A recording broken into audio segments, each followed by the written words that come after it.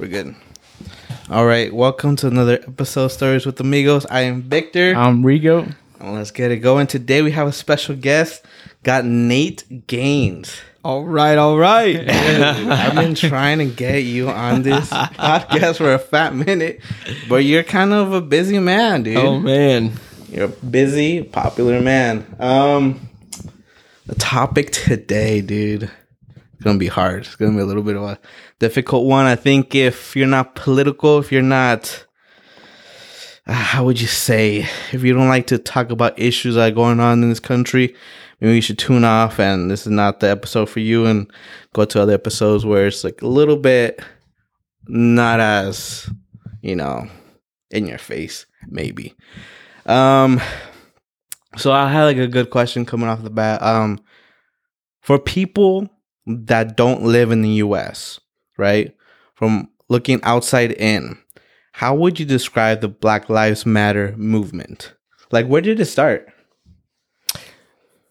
So where did the Black Lives Matter movement start? Yes, like different than like the civil rights movement, right? That's like our like, would you say that's our modern day civil rights movement? I would. I think that the Black Lives Matter movement started, it's been around for a while. Oh, really? But of course, after George Floyd was killed, is when, if I'm not mistaken, is when it kind of took off there. Okay, yeah. But I do think it's been around for a while. I think in the past it was put into a light that wasn't the greatest. It was more, a lot of people don't like this term radical. So I would say that it was more, at least what it seemed like was more violence, I guess, so to speak. But it did, I think, pop off when George Floyd was killed, for sure. Gotcha. Yeah, which was 2020. So that's kind of when everything was going down, pandemic. Yeah, and the whole Trayvon Martin. Yeah. Trayvon Martin. My bad. Yeah. Well, how would you explain to people that are not from this country, like that whole movement? Like, yeah, that's a great question. How would I explain the movement? Like,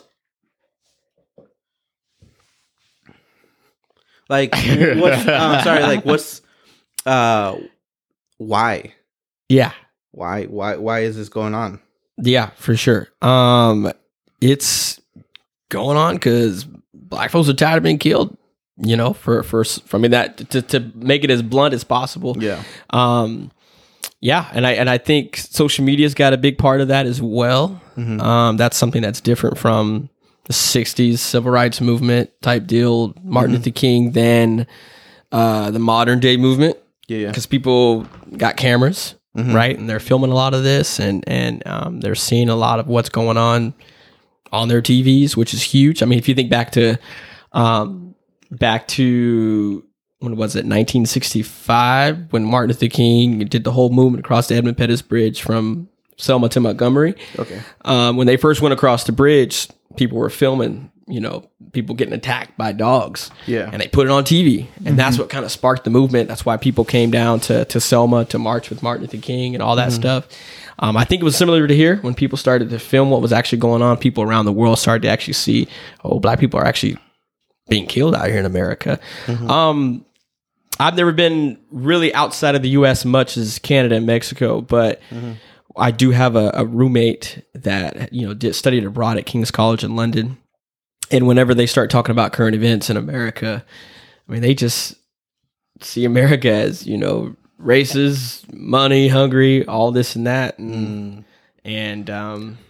yeah. But back to your question, how do they see the Black Lives Matter movement? I mean, I think they see it as a good thing. I think they see it as something that needs to be done.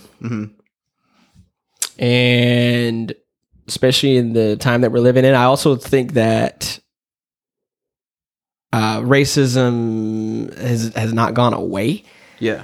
And it's obvious that it has not gone away as well. Yeah. So I think that's an issue in the U.S. And when I saw the video of rest in peace, George Floyd, being killed by that cop. I think it invoked an emotion in everybody's like, hey, like, this just gotta stop.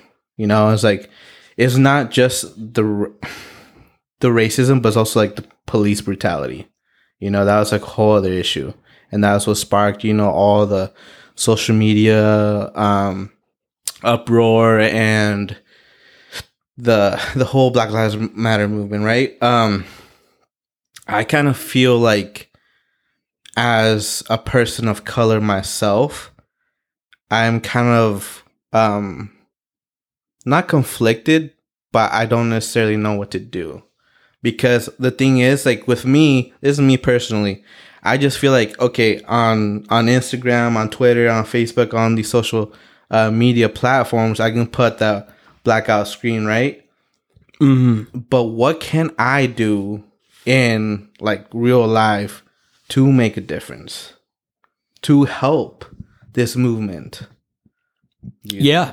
I think number one is educate yourself about why, people are marching, why people are doing what they're doing to make a change. Mm-hmm. For you, whether that's making a podcast, and speaking with a lot of people of color or young Black folks within this area. I mean, that's a start, because you're, opening up your ears and listening, and also spreading that news to people in your audience and stuff like that. So that's always a good way to do it. Read. I think that's also a good thing to do. Yeah, I think those are kind of two big things there.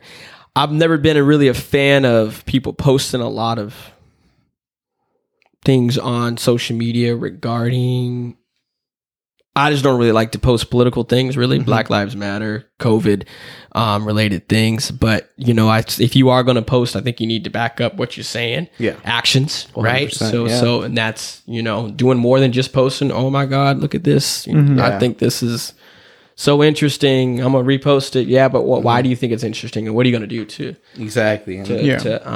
Yeah, that's a good point there, because I feel like a lot of people just like jump on the trend, Oh yeah, if there's like something going on, they're just like, they don't know the real reason why behind it, right? They just kind of want to go with the rest. Yeah, I was gonna ask you, are you in any groups like here in the area with involving like African Americans? Yeah, I was when I was a student at Western. I graduated back in 2020. I was a little bit a part of the Black Student Union, and then that didn't do much, though. I was just kind of a part of it a little bit. Within our office, we do have a lot of multicultural outreach. So I do assist our multicultural outreach coordinator with just some recruitment, stuff to recruit a lot of students of color to Western. So those are kind of things I do. I could do more, but I don't. But those are just kind of things I've done in the past, though. So that's cool. That's cool, man. Yeah.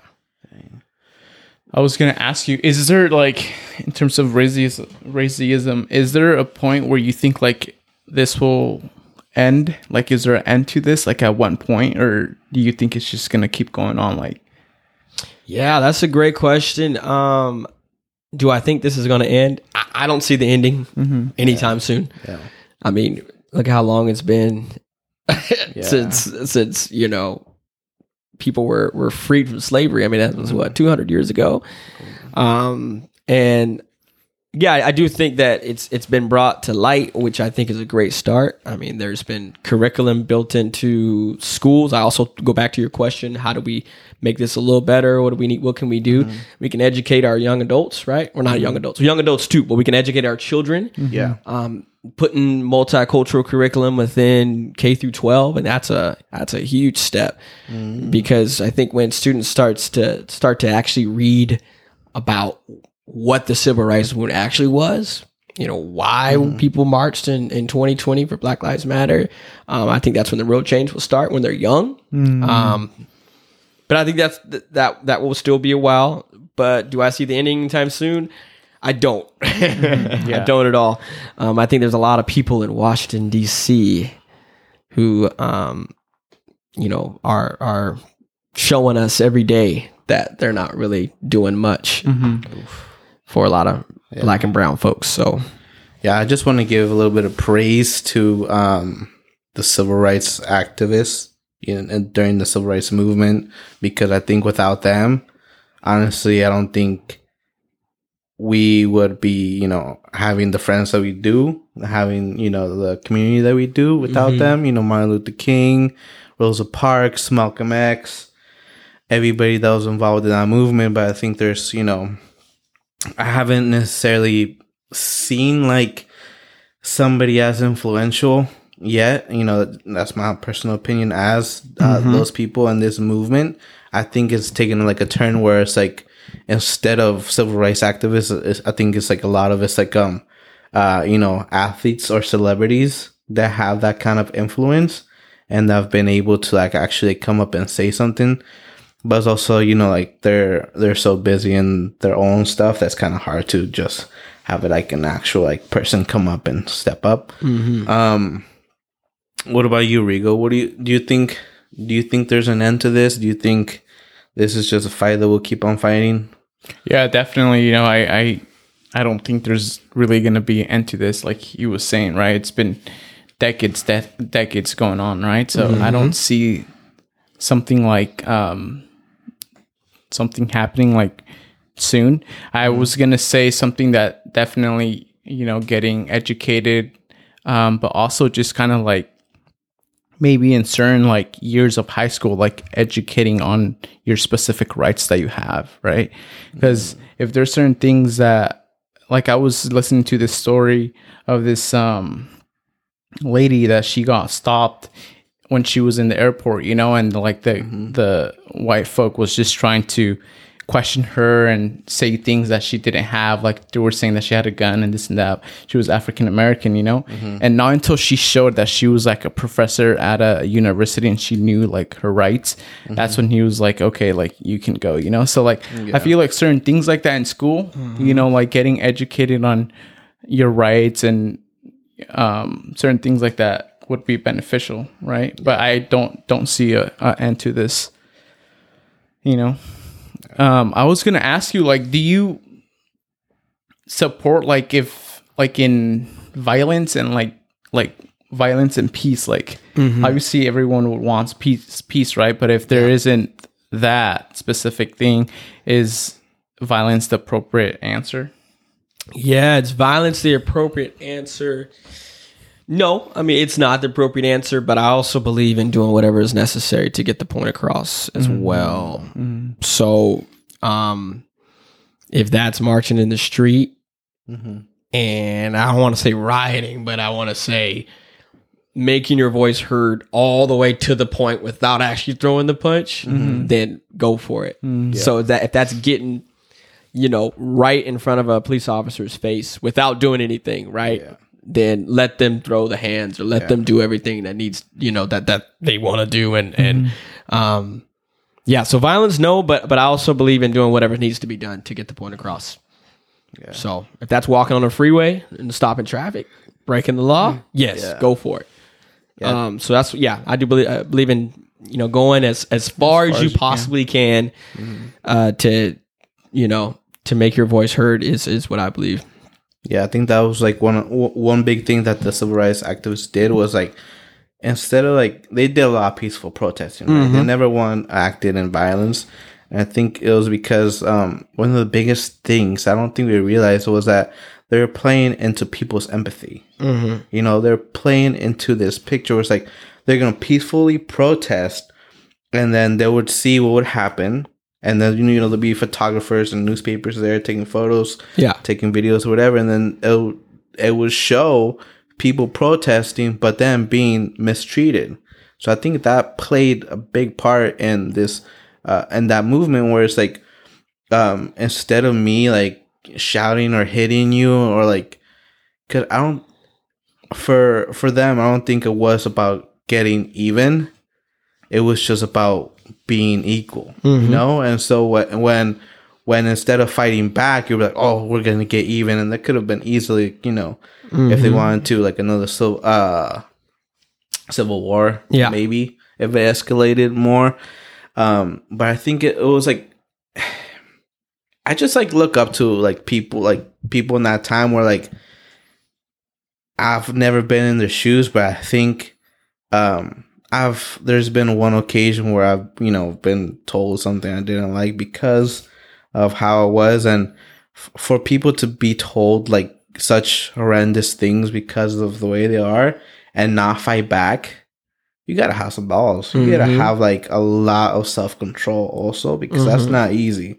When you're being told like, hey, you're beep, beep this, beep that, and you did absolutely nothing to this person, it's very difficult to just like be, because I know how I am sometimes. I'm hot-headed.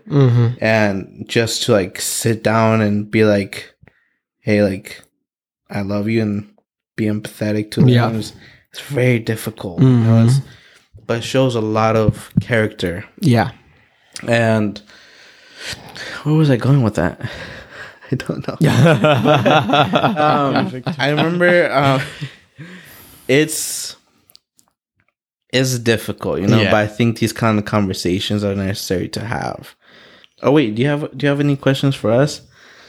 Like about this kind of stuff? Like how do we feel about this? Or I mean, I think you're hitting on the money.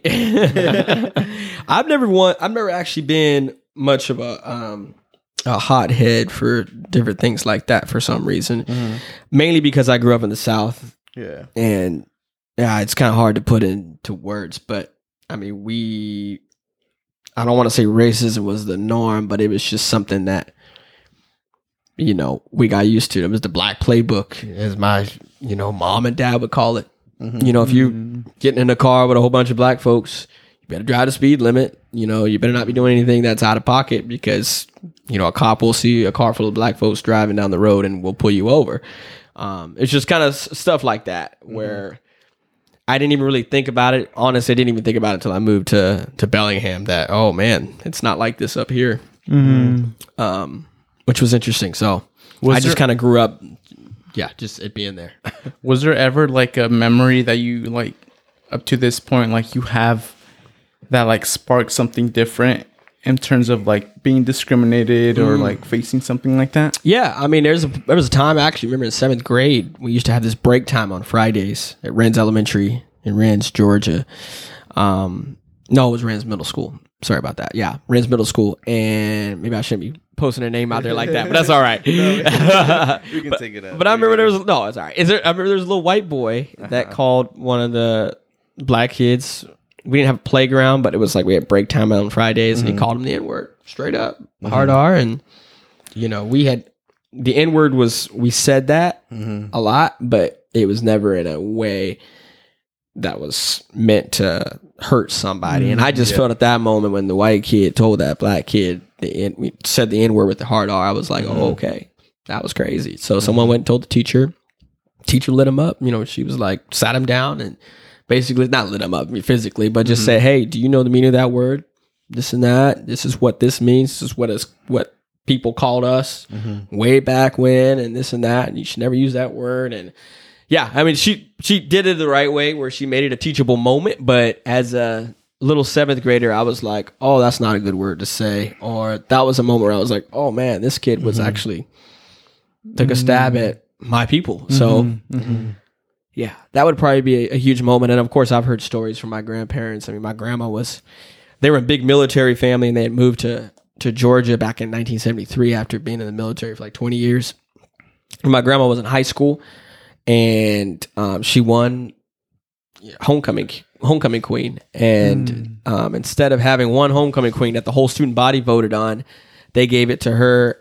And there was a white girl that the faculty and staff wanted to get the homecoming queen, so they had 2 homecoming queens. Oh, that's cool. Yeah, so just little stories like that I've heard growing up, where I was like, whoa, yeah. But I guess I do have a question. Sparks a question for you both. You got me going now. Okay. All right. So you know the South and the North. Yeah. What do you think's most racist? Do you think it's really racist in the North, or do you think it's really racist in the South? Because I feel like a lot of people in the North are like closet racists. You know, they might not. They're what? Like, I don't know if that's the right word to use, but you know, they might be on the behind closed doors doing things to make sure you don't get to where you need to be or whatever. Versus in the South, it's been brought to light. We've had the civil rights movement. A lot of the BLM movements are down in that area too. What do you guys think? You can go first. That was kind of a hard question. I mean, I feel like the North a little bit more in the sense where, like you were saying, like it was probably brought up to light in the South, right? Everyone knows that over there is probably where like everything started. Yeah. But I still have encountered like sometimes, like not just specifically with like Black, African Americans, but just like different cultures here in the in this region, the North, where like you literally like walk in. Like last time we went to Idaho, with my family, and like, dude, just because we walked into a store, like you could tell they were like specifically like targeting us, like they didn't want us there. It was like very, very uncomfortable. You know? Yeah, in Idaho. What do you mean? Like, what were they doing? Like they were just flipping us off like this. Yeah, there was a point where we were driving on the freeway and we were merging, and like I don't know if it was just because like the color of our skin or how we looked like Mexican, but literally this older lady was flipping us off, and she like purposely like tried to hit my uncle's car, So I feel like, and I've had like my family specifically has experienced stuff like that here. I've never been like to the South, but I feel like in my personal experience, I feel like here in the North. Yeah. But what do you think? I think that closet racist. I never heard that, but I think it makes I don't sense. know if that brought that out of nowhere, but I think what I mean by that is I get what you mean. They seem like they're just we don't see color in our house, but it's exactly. like really, or they're just doing things that just behind closed doors. Oh, he'll be a good hire. No, we ain't hired him. Just like that. That's what I mean by that. Yeah. Okay. Yeah. I don't know if closet racist is a good term. I think maybe. Is that politically correct? Say closet racist? No. I don't know. Who cares about politically correct? Sorry, man. That's freedom of speech. Freedom of speech. Come on now. Sorry. You're good, man. We love it, dude. Dude, that laugh. It's so contagious, huh? I do. I have a friend, Mario, that my brother-in-law, dude, like whenever he laughs, like everyone just like starts laughing. It's like, same with you, man. I freaking love it. I feel like I'm on The Breakfast Club. You ever seen that? The Breakfast Club? Charlamagne the God? Yeah. Angela Yee, we are The Breakfast Club. Anyway. No, you're good. I think maybe like there might be that closet racism here, like in the North. I've never been in the South, honestly, but I have like had a friend of mine actually, his dad, god damn it, one of his uncles is a cop. Yeah. I think like SWAT or something like that, Special Forces, down in like Texas, right? And let me tell you, when he came up here and he saw a black person, it was like, what are you saying right now? He called him, like, he just like looked at them and he like gave him like a glare, and he said like the N word, like with the ER. And I was like, dude, what are you saying? Like, we don't say that kind of stuff up here. Like, but you see him like you try to justify it and say blah blah blah, and it's like you can't justify hate, you can't justify racism, right? Yeah. And that really like irritated me. But I think that's more a Southern thing. Maybe. But honestly, I can't say because of that one experience. But like, I've never really been to the South. I've always wanted to go, experience the peaches in Georgia. That'd be cool. And see, like other like cultures and other ways that people live, because like Washington is cool, right? Yeah. But I think there's also like some parts that are not so cool. I just think it's like, you're gonna find hate everywhere. It doesn't necessarily mean white versus black, because there is hate against Hispanic communities too. Like one is like the Guatemalan people don't love Hispanic people, like Mexican people, very much. That's one, So it's it's kind of hard to say, but I don't think it's just like North versus South. I think it's more predominantly South, in my personal opinion, but. It's gonna be everywhere here in the U.S. and that's a very big issue. Oh, dude, this is one thing. Have you ever seen the movie The Hate That We Give? The Hate That We Give. I think that's what it's called. The Hate That We Give. So there was this scene where this father had a conversation. There's a black family, right? Yeah. Do you like? I'm sorry. Do you like me to say black or do you want to say African American? Because for me personally, I hate when people call me brown. Mm-hmm. I prefer when they call me Mexican. Mm-hmm. Do you have a preference? I don't have a preference. I mean, I grew up just saying black. Okay. African American. Well, whatever you think is comfortable. Okay. Yeah. Okay. I don't really have a preference. Okay. So I don't want to be offensive. No. You're good. You're good. I'm like the last person. You're good. So he had this he was they're African American family, right? And the dad sat down with their kids. They're like freshmen in high school, right? And he had this conversation, and I pretty much had to have that same conversation with my younger brother about how you talk to the police, how you pretty much act in public, how you drive, how you talk, how you be around other people. Because for me and my family, we're Hispanic, right? I had to tell my little brothers, like, hey, like, if you ever get stopped by the police and, you know, like mom or dad are driving, just don't do anything crazy. Don't say anything bad. Just, you know, watch your mouth and do this and do that. And I pretty much had to explain him, have this like talk about like, not every person of color is treated the same way. You know, African American people have different discrimination than Hispanic people, right? We are more targeted through like ICE and Border Patrol and that kind of thing, right? Or even cops for, you know, looking at us as drug dealers and so on, right? So I had to have that kind of conversation with my younger brother, which is like entering middle school now, and it kind of sucks that I had to have that conversation with him. Do you think that those kinds of conversations with young people of color are necessary? Oh yeah, 100%.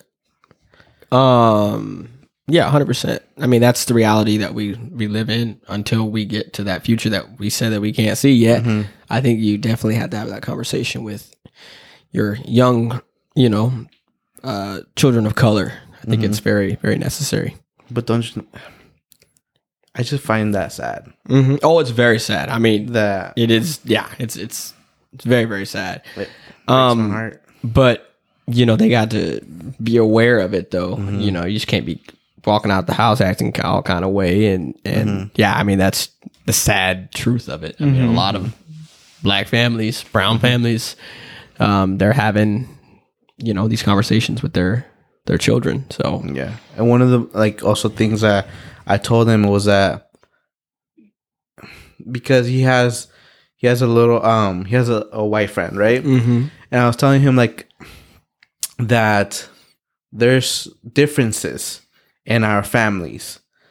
I was telling him because you're different doesn't mean that you're less or better than.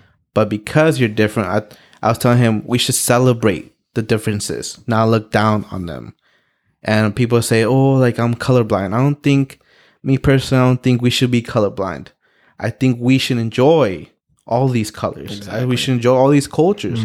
Every different culture brings something else, something different to the table. yeah, Why can't we all sit at the same table? Enjoy some good food. exactly. Enjoy some good music. Enjoy like good jokes, games. You know, it's like there's so much beauty in all these cultures and all these people, and they all bring something to the table. And it's just like, man, it's sometimes it's like when like somebody has to ruin it. You know, just somebody has to ruin it. And I'm not saying that's just like you know, Caucasian people, white people, right? Yeah. Because like, dude, that's not fair. Just because you're white doesn't automatically mean that you're racist or you know, discriminatory or prejudice or whatever. That's not okay. But I mean, let's be real. That's one of the people that have been most like, what do you say? I don't really want to say like white privilege or anything, but it's like, yeah. No, I said too before, I don't like that. You know, we don't see color in our house. You don't see color. Like, can't see I'm black and he's white. You know, I don't like that. You gotta. I wish they would say it in a different way. I know what they mean, but it's just like, don't say that because it's obvious. You know what color that they are. Yeah.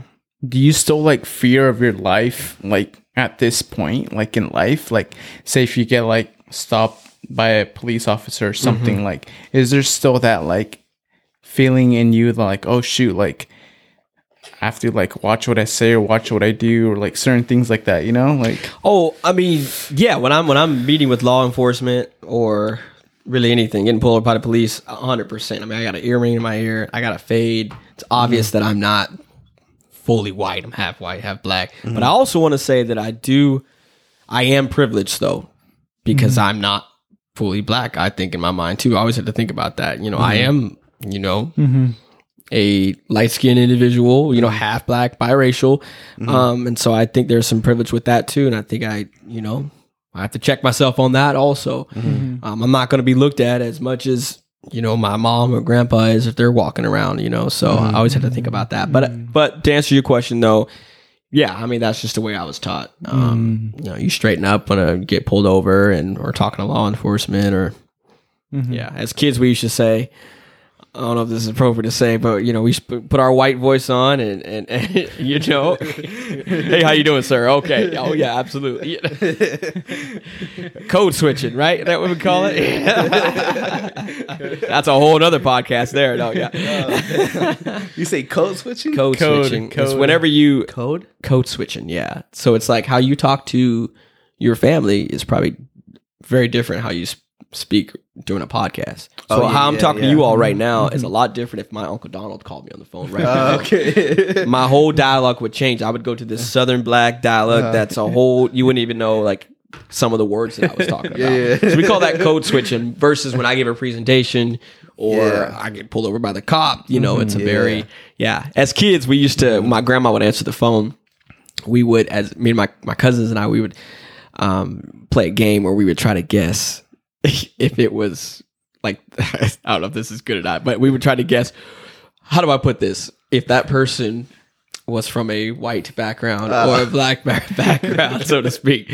Because she would be a lot at ease. You could just tell her whole demeanor would be a lot at ease. She would just be laughing. Girl, I know that's right. You know, that type of thing. Yeah. Where if it was, you know, Miss Dolly from up the street, oh, how you doing, Dolly? Very good. But, you know, that it was just different. So, code switching, that's what that is. Okay. But back to what we were saying here. I do act a little different if I get pulled over by the police or come in contact with any kind of type of law enforcement or I'm at the TSA line or at the airport or whatever. I mean, I'm going to act a little, you know, I'm going to straighten up a little bit. So, I feel that, man. But I also think that's that's kind of because of who I am, my identity. But then also at the same time, it's because of how I was raised, just to be, you know, a respectful person when coming in contact with those type of people. Yeah. You know, I'm not going to try to make a mess or argue with them or in any kind of way. So that's just, we're going to make the situation as smooth as possible. And that's also how I see it. Yeah. Do you think, for me, sometimes it gets too much? For me, like, this is, you know, the Hispanic community, each time I see something on the news about us is, we're coming over here legally, we're drug dealers, we're human trafficking, we're doing this and we're doing that, and that's, you know, there's some truth to that. You know, there's always bad people in every culture, but the majority of the people that do come here, they come here for a better life. And I think the news paint a bad picture. Yeah, I mean, isn't that the point of America? Way back, I mean, I know we were founded on some crazy stuff too, but you know, our founding fathers were not the best people, but isn't that what they intended for the America to be, you know, a place of opportunity for a lot of different people? I mean, that's what we say, and that's what we learn, I guess. But it kind of makes me mad too. If it's just why it seems more work to deny these people just to, you know, let them have an opportunity, you know. Has ever gotten too much for you? And if so, what do you do? It's a great question. Gotten too much? I wouldn't say gotten too much, just because I feel like we've lived in it a lot. But what I would say is I would like better what's the word I'm looking for? Better representation. Like, I would like to see more people of color, at least within this area. Okay. That's where it's gotten a little too much. Like, to the point where I don't know, I go to work every day, and you know, more than likely, I'm probably the only, you know, black male in a room, right? Okay. That's when it's like, you know, Yeah. Or even in situations where I'd be in class in the past where we'd have discussions and maybe we would talk about African American topics, and you can just kind of see a lot of people looking over because they expect me to say something. Well, what if I don't know a lot of information about this topic? You know, that is okay to not know a lot of, or be okay not to talk about it. You know, it's just that's when it gets a little frustrating at times when people just assume that you know a lot about this topic, and that happened a lot in school, and then and just just going to school. I mean, you just don't have a lot of teachers that are black. You don't have a lot of just people in general that you're interacting with every day in this area. So, yeah. I was gonna ask you, have you ever like encountered like someone that just doesn't agree with the BLM movement, like that's like doesn't agree in the area where it's probably wasn't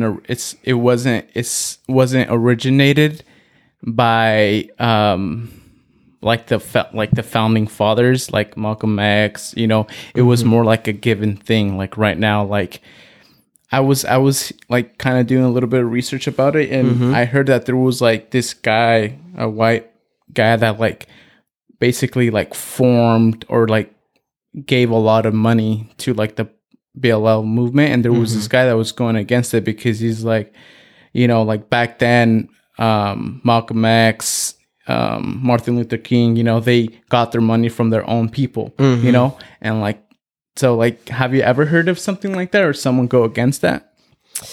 I think I've definitely heard of people that I know that was against Black Lives Matter, and I think it's because they saw it as a really kind of aggressive thing. I think I love the name of it, Black Lives Matter, and I think the name itself triggers a lot of people. I just think the word black for a lot of people don't like that word for some reason, right? I think that's interesting.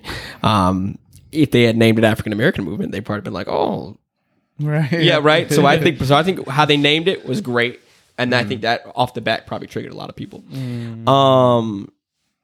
What I also say that statement though, I mean, people actually did their research. I think there was a lot of people that gave a lot of money to the civil rights movement. One of those people was Harry Belafonte. He was a famous black actor. I mean, he was Hollywood, you ever Banana Boat song? Day, oh, day, daylight come. That's Harry Belafonte. Yeah.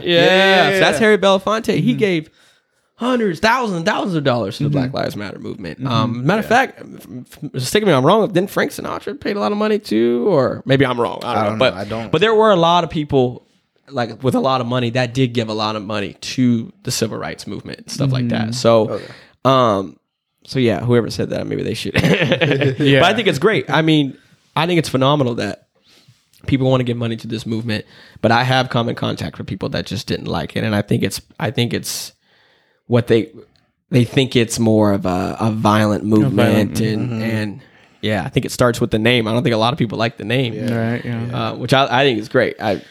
Black Lives Matter. I mean, that's what it is. Yeah. I have encountered people too that like same thing. They hear that the name Black Lives Matter, and they're like, all lives matter. Yeah. And so I was like, okay. Have you, Victor, encountered anyone like Mexican Americans that just don't support like the whole like immigration like thing, like people coming to this country for a better opportunity? Have you encountered something like that? Immigration, yeah. I think it's like when it becomes political, but like when you like try to turn it like Republican and Democrat, I think that's when it becomes more into play. But I think like I try not to like really like identify it as either, because like I'm not really like for a party. I want to be for America, I think it's like once you do two parties, you're divided right there. You're divided right there. But instead, the left side, the right side, they both have great ideas, but because you're on the other team, you kind of blinded to those ideas. And instead of being united, you're more divided than anything. So I think it's like it doesn't really benefit us really. Like I mean, what's the reason? I don't understand it. And it's like you get into this like mentality where like, okay, you made it to this country, but now you're like, okay, like as soon as you come here, you kind of turn on your back onto like the world and others that want to come here. And I think that's difficult. But like the thing that I was trying to say earlier with the whole like the people like kind of triggered by saying Black Lives Matter. I think for me, it was instead of like what I think what can help people like not be triggered when they just hear, Black Lives Matter. I think if we say, I don't want to say like change the name, but like when you say it, maybe say like Black Lives Matter also. Because there hasn't been an emphasis on Black lives. There's been more like, you put them you scoot like, Black people under the rug and try to ignore them. I think that's the issue. But when people hear Black Lives Matter, it's like, oh, what about my life? It's like, we're not saying that your life doesn't matter. We're just saying Black people have been discriminated, been pushed, and been ignored for so long that, dude, it's like, we need to emphasize them too, dog. It's like, the stuff that's been happening has been predominantly towards them. And it's like, yes, I'm Hispanic, and yes, I'm a person of color, but dude, I don't have it as bad. Yeah. Like, honestly, and that's like breaks my heart, dog. And like, whatever I can do, like, I'll try to do. And it's like the thing is like when irritating me was like when people said all lives matter. It's like, oh yeah, no, your protest is a protest. What kind of shit is that? Those are the words by Joyner Lucas, and it was it irritated me, man, because they're not getting the point. You know, it's ignorance. It's like they're trying to just like be like me, and like, a lot of people here in the US are like that. But like, dude, there's like a whole bunch of people here. If you just take a step back and listen, and just like listen, don't even say what you want to say, but just listen what they're going through, I think the conversation changes. Yeah. Yeah, I don't really care about them people that say all lives matter. It's like, obviously all lives matter because it's evident, because you be going to work and you're going to get that job before that other person does. Or, it's history has proven that they, like white folks better than Black people a lot in this country. But yeah, at this very moment, that's why it's called Black Lives Matter, because at this very moment, I mean, it's, like I said, wherever it takes to get the point across, and I think that's what they've done. So what do you think is like let's say, what do you think is another step in the right way? A step. I don't know how I'm trying to phrase it. What is a good step that we should take in the right direction? There we go. For this movement, do you think it's like defunding the police? Is it better legislation? Is it more like just like socially? Is it what do you think is a good step to take in this movement? We have so much like would you say like momentum already, and it was another good step that you would like to see. Yeah, good step that I like to see. I mean, I always go back to, I think education is key. I think we need to start it in the classroom. We need to have more books, more textbooks that actually tells the actual story of, Black history and multiculturalism and all that stuff. I think that's where it starts, right? Because children they ain't born racist. You know what I'm saying? They're taught to be racist. And so I think it needs to start at the very, very beginning if we really want to change. It needs to start in schools. They need to have like a multicultural unit, like a mandatory unit in order to graduate from high school. Like, you need to have this certain amount of, information, proving that all this information from K to 12, I think. And then that's what it takes. Not just Black history. Like I say, multicultural history. Like, we need to learn all different types of history and sit down and eat different types of food. And I just think that's where it should start. Because what state? Was it Florida that tried to get rid of a lot of those textbooks that got a lot of multicultural history or something like that? They got rid of a lot of curriculum that has a lot of what's the actual phrase for the curriculum that America doesn't like, or a lot of people in DC doesn't like. I think it's called, I forget what it's called. It'll come to me in a second though. But yeah, I think we start with education for sure. Representation in a lot of different aspects, like we need to have, I think it'd be helpful to have a lot of black people in law enforcement. Yeah, we do put a lot of money in law enforcement. So yeah, maybe take away that a little bit and put it more towards social services and stuff like that. I mean, that's a whole different branch of conversation, I should say. But of course, if somebody shoots somebody, of course you want to call the police to come help out, right? We want that side. But at the same time, if something is happening where you don't need the police, I mean, you can have a social worker come out who is trained in helping folks in different ways. Yeah, put money towards that.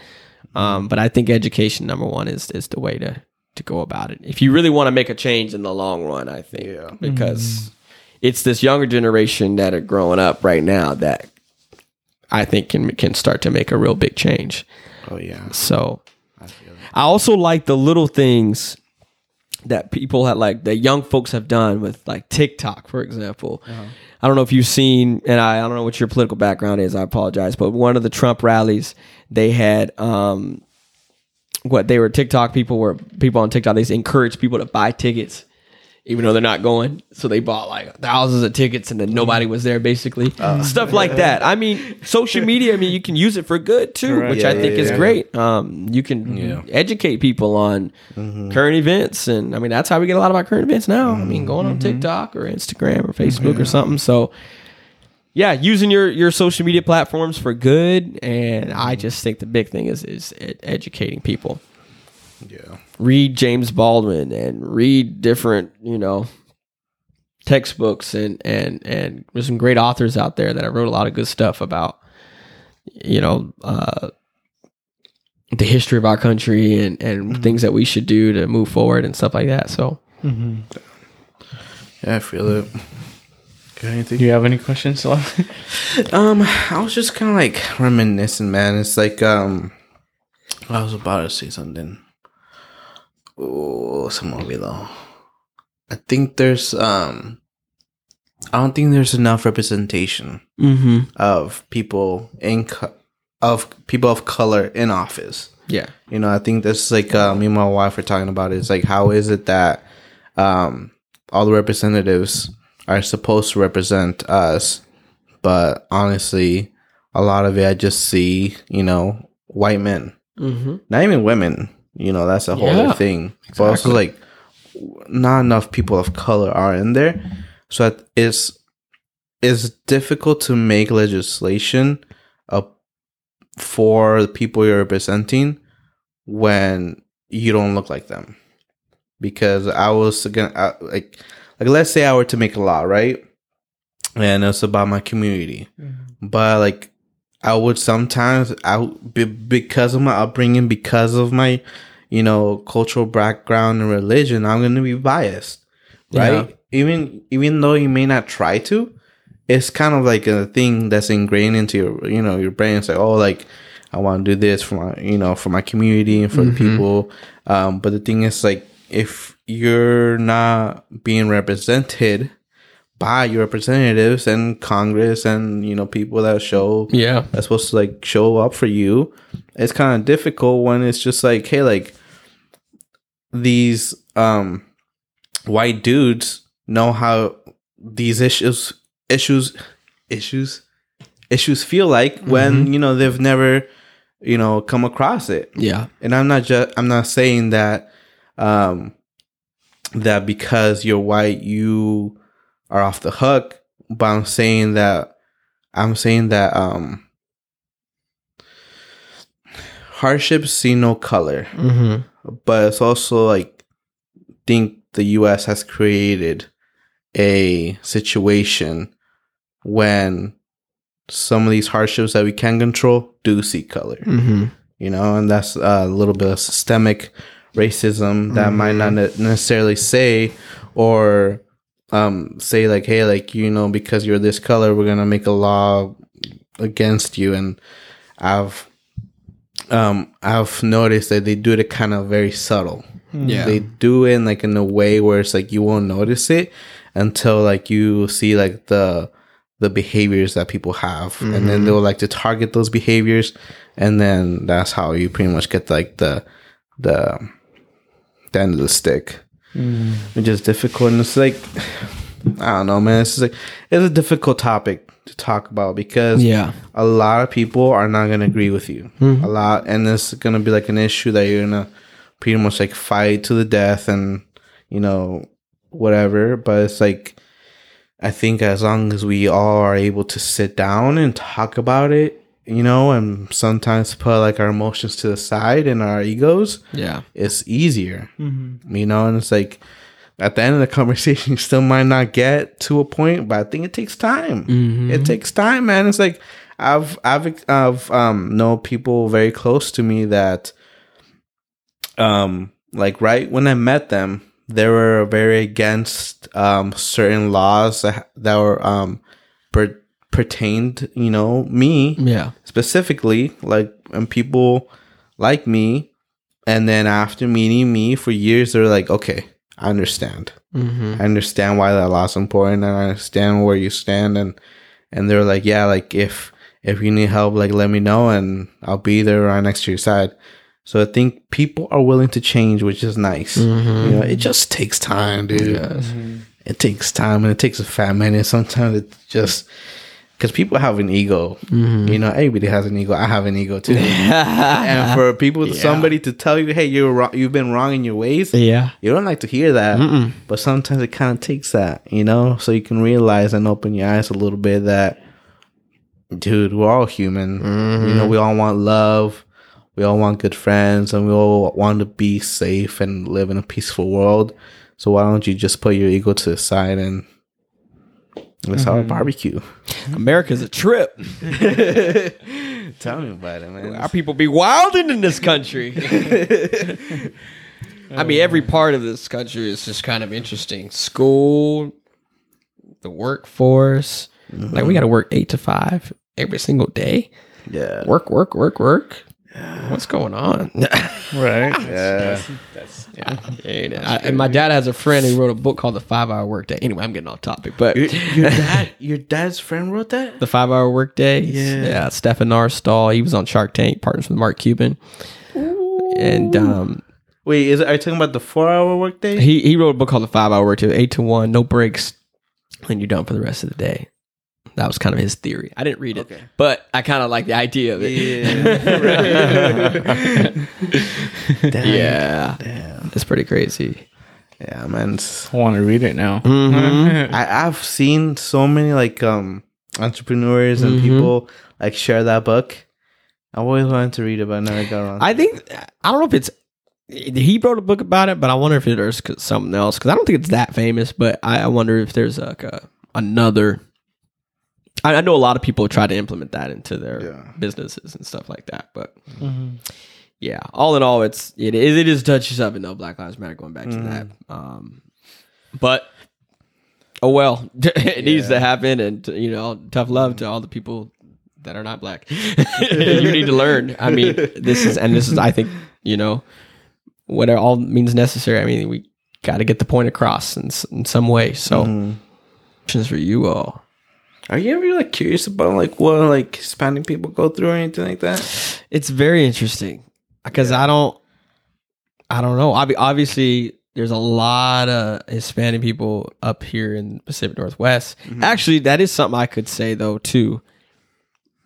Whatcom County, Bellingham is one of the most diverse places I've ever lived in my entire life, and that's something crazy to say because a lot of people are like, "What? It's not diverse." In my opinion, it is, because in the South it was predominantly black where I grew up, and you were black or you were white, and then everybody was Christian. And then I moved here, and I had a lot of Hispanic friends, and I met a lot of people that didn't believe in God, that believed in God, that were from different backgrounds, and it was kind of interesting. So that's why I go back. That's why I think educating on just multiculturalism altogether is, I think, it's very important. Also important for the Black community that I think everybody needs to be, exposed to a lot of different things.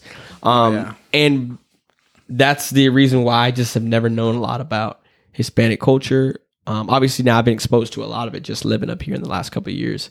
But before this, I had no idea what people, Hispanic folks went through, or what they went through at the border, or how, I knew that a lot of people in America liked to basically make fun of their culture, I think, by, the food, and I think they not make fun of the culture, but what's the word I'm looking for? It's like in the Black culture when a lot of white folks will wear dreads. What do you call that? Misappropriate their culture? I'm bad with words. I know what you're saying. Yeah. I've seen that. I saw that a lot when I first moved here. So, okay. Yeah. Cinco de Mayo being one of them. That's not really the holiday. I didn't know that. Like growing up, I was like, oh yeah, Cinco de Mayo. That's what from Mexico celebrate. And I moved here and I was like, oh, that's actually not that good. Not good at all, Same with 4th of July, of course. But so that's kind of one of the things that I saw that was very interesting. But this should show you right now that I don't really know a lot about Hispanic culture. Yeah. And that's a problem. Right? Yeah. Big problem. It's also a problem that, it's a big problem that I can barely even speak the language because I just was never exposed to it until I had to take the credit for it when I got to high school to graduate. So we gotta, and then you go to Europe and it's common to be, speaking multiple languages and be fluent in Spanish and English and whatever, Portuguese, and that's like I think it's an American thing that we only speak one language, which is crazy. Like what? Yeah, pretty much. It's like the rest of the world's out there. So it goes back to being, the multicultural curriculum. I think a lot of that needs to be starts when we're young. It might be too late for a lot of us. It's never too late, but it's going to be harder. It's going to be harder, I think, because a lot of people our age have a stubborn mind or whatever, or older, and I don't need to learn that. But if you start them when they're young, I think that's super important. Yeah, it's easier. Does that kind of make sense there a little bit? Yeah, I get what you're saying, man. Sometimes I'll start going and I'm like, what the hell am I talking about? Yeah.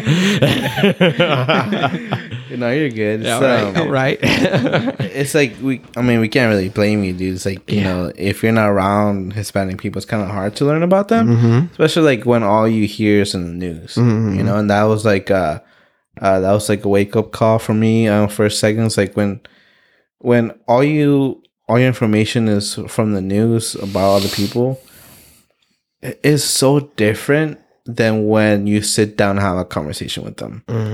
Because there's been times the news paint a picture, right? And then when you sit down with somebody and talk about certain issues, you're like, oh damn, that's not what I thought you were gonna say. But I think I personally believe before you make a judgment about anybody, you should sit down and have a conversation with them. Yeah. And then from there you can go. Yeah. Because you just... I listened to the Martin Luther King speech yesterday in preparation for this. Okay. And he said one of his most famous lines was, "Don't judge me by the color of my skin, but by the content of my character." Okay. And throughout the whole speech, it was a very motivating, and he never really had hate in it. He never wanted to be like, hey, you did this to me, I'm gonna do this to you. He was like, hey, let's pretty much move forward and let's all be together. And I think that's one of the most beautiful things that we can do. It's maybe learn from the past, because we're going into this future where it shouldn't be exclusive. It should be inclusive, include everybody. And I think it's where we've come to a point almost where it's people, just because of your skin color, they'll be like, oh well, you're white, you've had it easy. I was like, dude, you can't say that, because the thing is also they might have had the worst year of their life, and you're kind of blowing them off because they're white. It's dog, you're doing the thing that you're preaching about. And I honestly, I'll be honest with you. I did that one time. Where I was like, I was talking to this guy, and he was telling me, when growing up, it was so hard, and he was a white guy, and then and he was like, yeah, you guys have it so easy right now. So now I was like, I caught myself, and I was like, are you serious, dude? It's like, you're white, like you have it easy, like. And then I was on Mod, and I was talking about the specific, yeah. the specific topic. We worked at Mod together. Everybody out there, to let the audience know. Okay, yeah. And one of the coworkers caught me. He was like, "Hey, like, dude, like, do you remember Martin Luther King's speech?" It's like, "Yeah." It's like, what was one of, like, the most famous lines? And it was that one. The "Don't judge me by the color of my skin, but by the content of my character." And he was like, dude, you're doing the exact same thing. He was like, this is a white dude. Doesn't mean just because he was white, he had an easy life. And I was like, damn. I was discriminating. I was, pointing that finger. Yeah. And I was like, oh, well, I'm a person of color. I have it harder than you. It's like, dude, like, we shouldn't move about that. Like, we shouldn't move about that way. It's like, if you hit me, I should hit you back. It's like, I was like, let's turn the other cheek and, learn from it. It's like, he really humbled me. He really humbled me. He put me on my place. And I was like, I'm always thankful. And I'm still friends with him to this day. And I was like, damn, I had an ego. And I was like, I gotta let that shit go. Yeah. I also think, though, too, and going back to school and I think America also likes to paint Black history in a happy, not happy way, but how do I put this? There was slavery, and then Martin Luther King came and saved the day, and then boom, everyone's free now. Right? I mean, come on, right? And I think we need to go. Yes, we need to learn about Martin Luther King. That's great, but we also need to know the story about Emmett Till, right? We need to know, James Baldwin. We need to know all these different historical figures other than Martin Luther King too. And if you're going to talk about Martin Luther King, go in deep with his philosophy and what he was thinking, and really, really talk about Black history and not just the surface level of we sang "We Shall Overcome" and then everybody sang "Kumbaya" and we called it a day. No, that's not how it went. It went way into the 70s and the 80s, and all through the Reagan years, and it's been an ongoing struggle for sure. Do you remember when he was assassinated? Like what year it was? Yeah, 1968, April 4th, 1968. I got a weird mind for dates. Isn't it crazy that wasn't that long ago? It wasn't that long ago. Yeah. We also need to realize that I think they should also show more color pictures from the 60s and all those marches because that color picture. Oh yeah, 100%. My point exactly, because then it shows if you have a book full of color pictures, it shows exactly that it was not that long ago. Which yeah, It's a crazy world we live in. That was what 54 years ago. Yeah, 54. That's crazy. That wasn't that long ago. Yeah, that wasn't that long. Ruby ago. Bridges. You realize no story about Ruby Bridges. She was it was at Little Rock, Arkansas, and she was the first Black girl to go into the school in Little Rock. But anyway, it was a big thing, and they had protests, and it was crazy. And they wanted to not let this little Black girl go into the school. And Ruby Bridges is only like in her mid 60s or something like that. Not even that, I want to say. So, yeah. Lauren's parents were in middle school when they desegregated schools. And middle school. That's crazy. Yeah, they were in middle school. And when they desegregated schools, that's insane. It's like, it wasn't that long ago. Yeah. Just like... Which is also why I don't see it sometime in the future. I mean, I one day, but, Yeah, no, anytime soon. Yeah. It's just... But I kind of like the progression that we've had. But I think there could be more. It could be doing better. Yeah. But I think, it takes time. It's going to take time. It's an issue. It's going to take time. It does. Yeah, man. Have anything else, Rigo? No. Do you have anything else or anything else for us? I think what you're doing here is good, boys. Having these conversations with amigos, that's great. That's great. Talking about life. I kind of listened to bits and pieces of a lot of different ones with Matt Hillis and Landon and Bucata, and you talk about jumping out planes and stuff. And no, that's great. It's good to have. It's also good to have hard conversations too. I don't think I've actually sat down, to be honest with you, and actually had a meaningful conversation about Black Lives Matter, to be honest. You know? Yeah. So that's always good to have these. That's also a way to,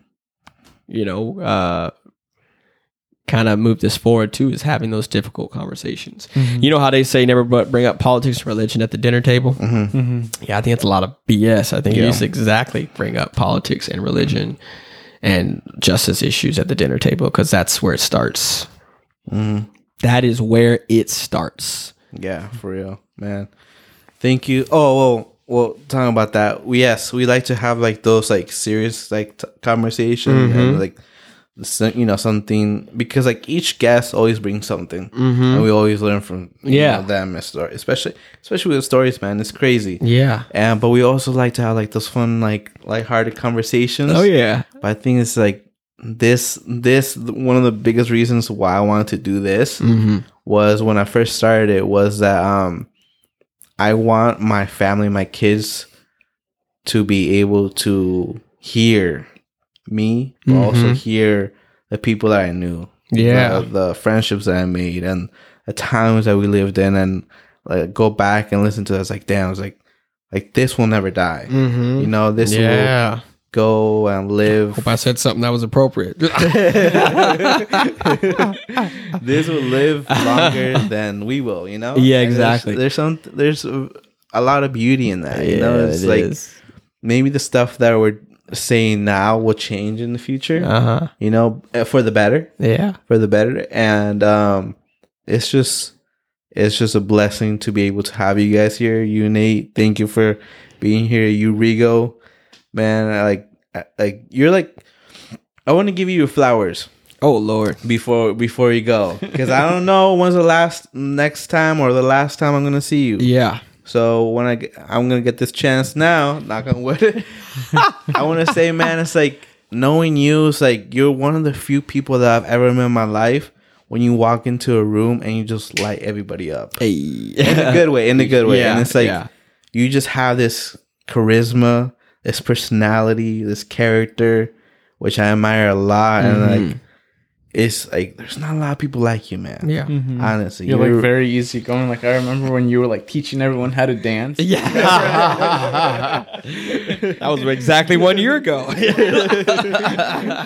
And it's really cool, like to know people like you. It's like to sit down and have these talks, and to experience life, and have you along for the ride, which is really cool, man. I really appreciate it. And you, Rigo.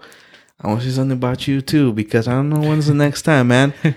It's like Rigo's also like, dude, I've known Rigo since like kindergarten. Kindergarten. Yeah, like we go back. We play soccer. We've done a lot of good things. Maybe we've done some bad things, but that's good though. Yeah.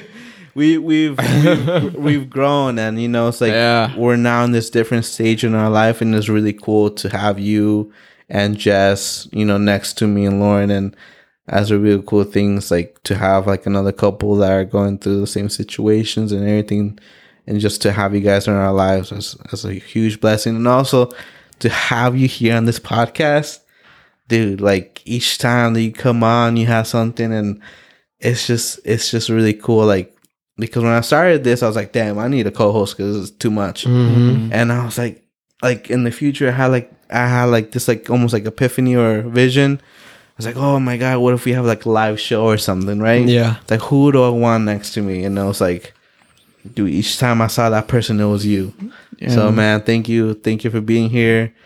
Thank you guys for being here. I really appreciate your time. I appreciate, absolutely being here, man. And if you like, once we actually have cameras and everything set up to get on YouTube, we would love to have you back. Absolutely. And but also though, keep doing the podcast because that seems to be on the rise right now. Yeah, even today I was like, I wonder what's going like Barack Obama's got a podcast with Bruce Springsteen and I don't know, there's just Ricky Smiley, Steve Harvey, that there's something cool about riding in a car and listening at the same time. So I think That's really cool. YouTube is great too. But keep going these podcasts. I think that's pretty special too. Thank you, man. Appreciate it. Yeah. This was another episode of Stories with Amigos. Thank y'all for listening. I'm Victor. I'm Rio. And we'll see you next time. See ya. Peace. Come on.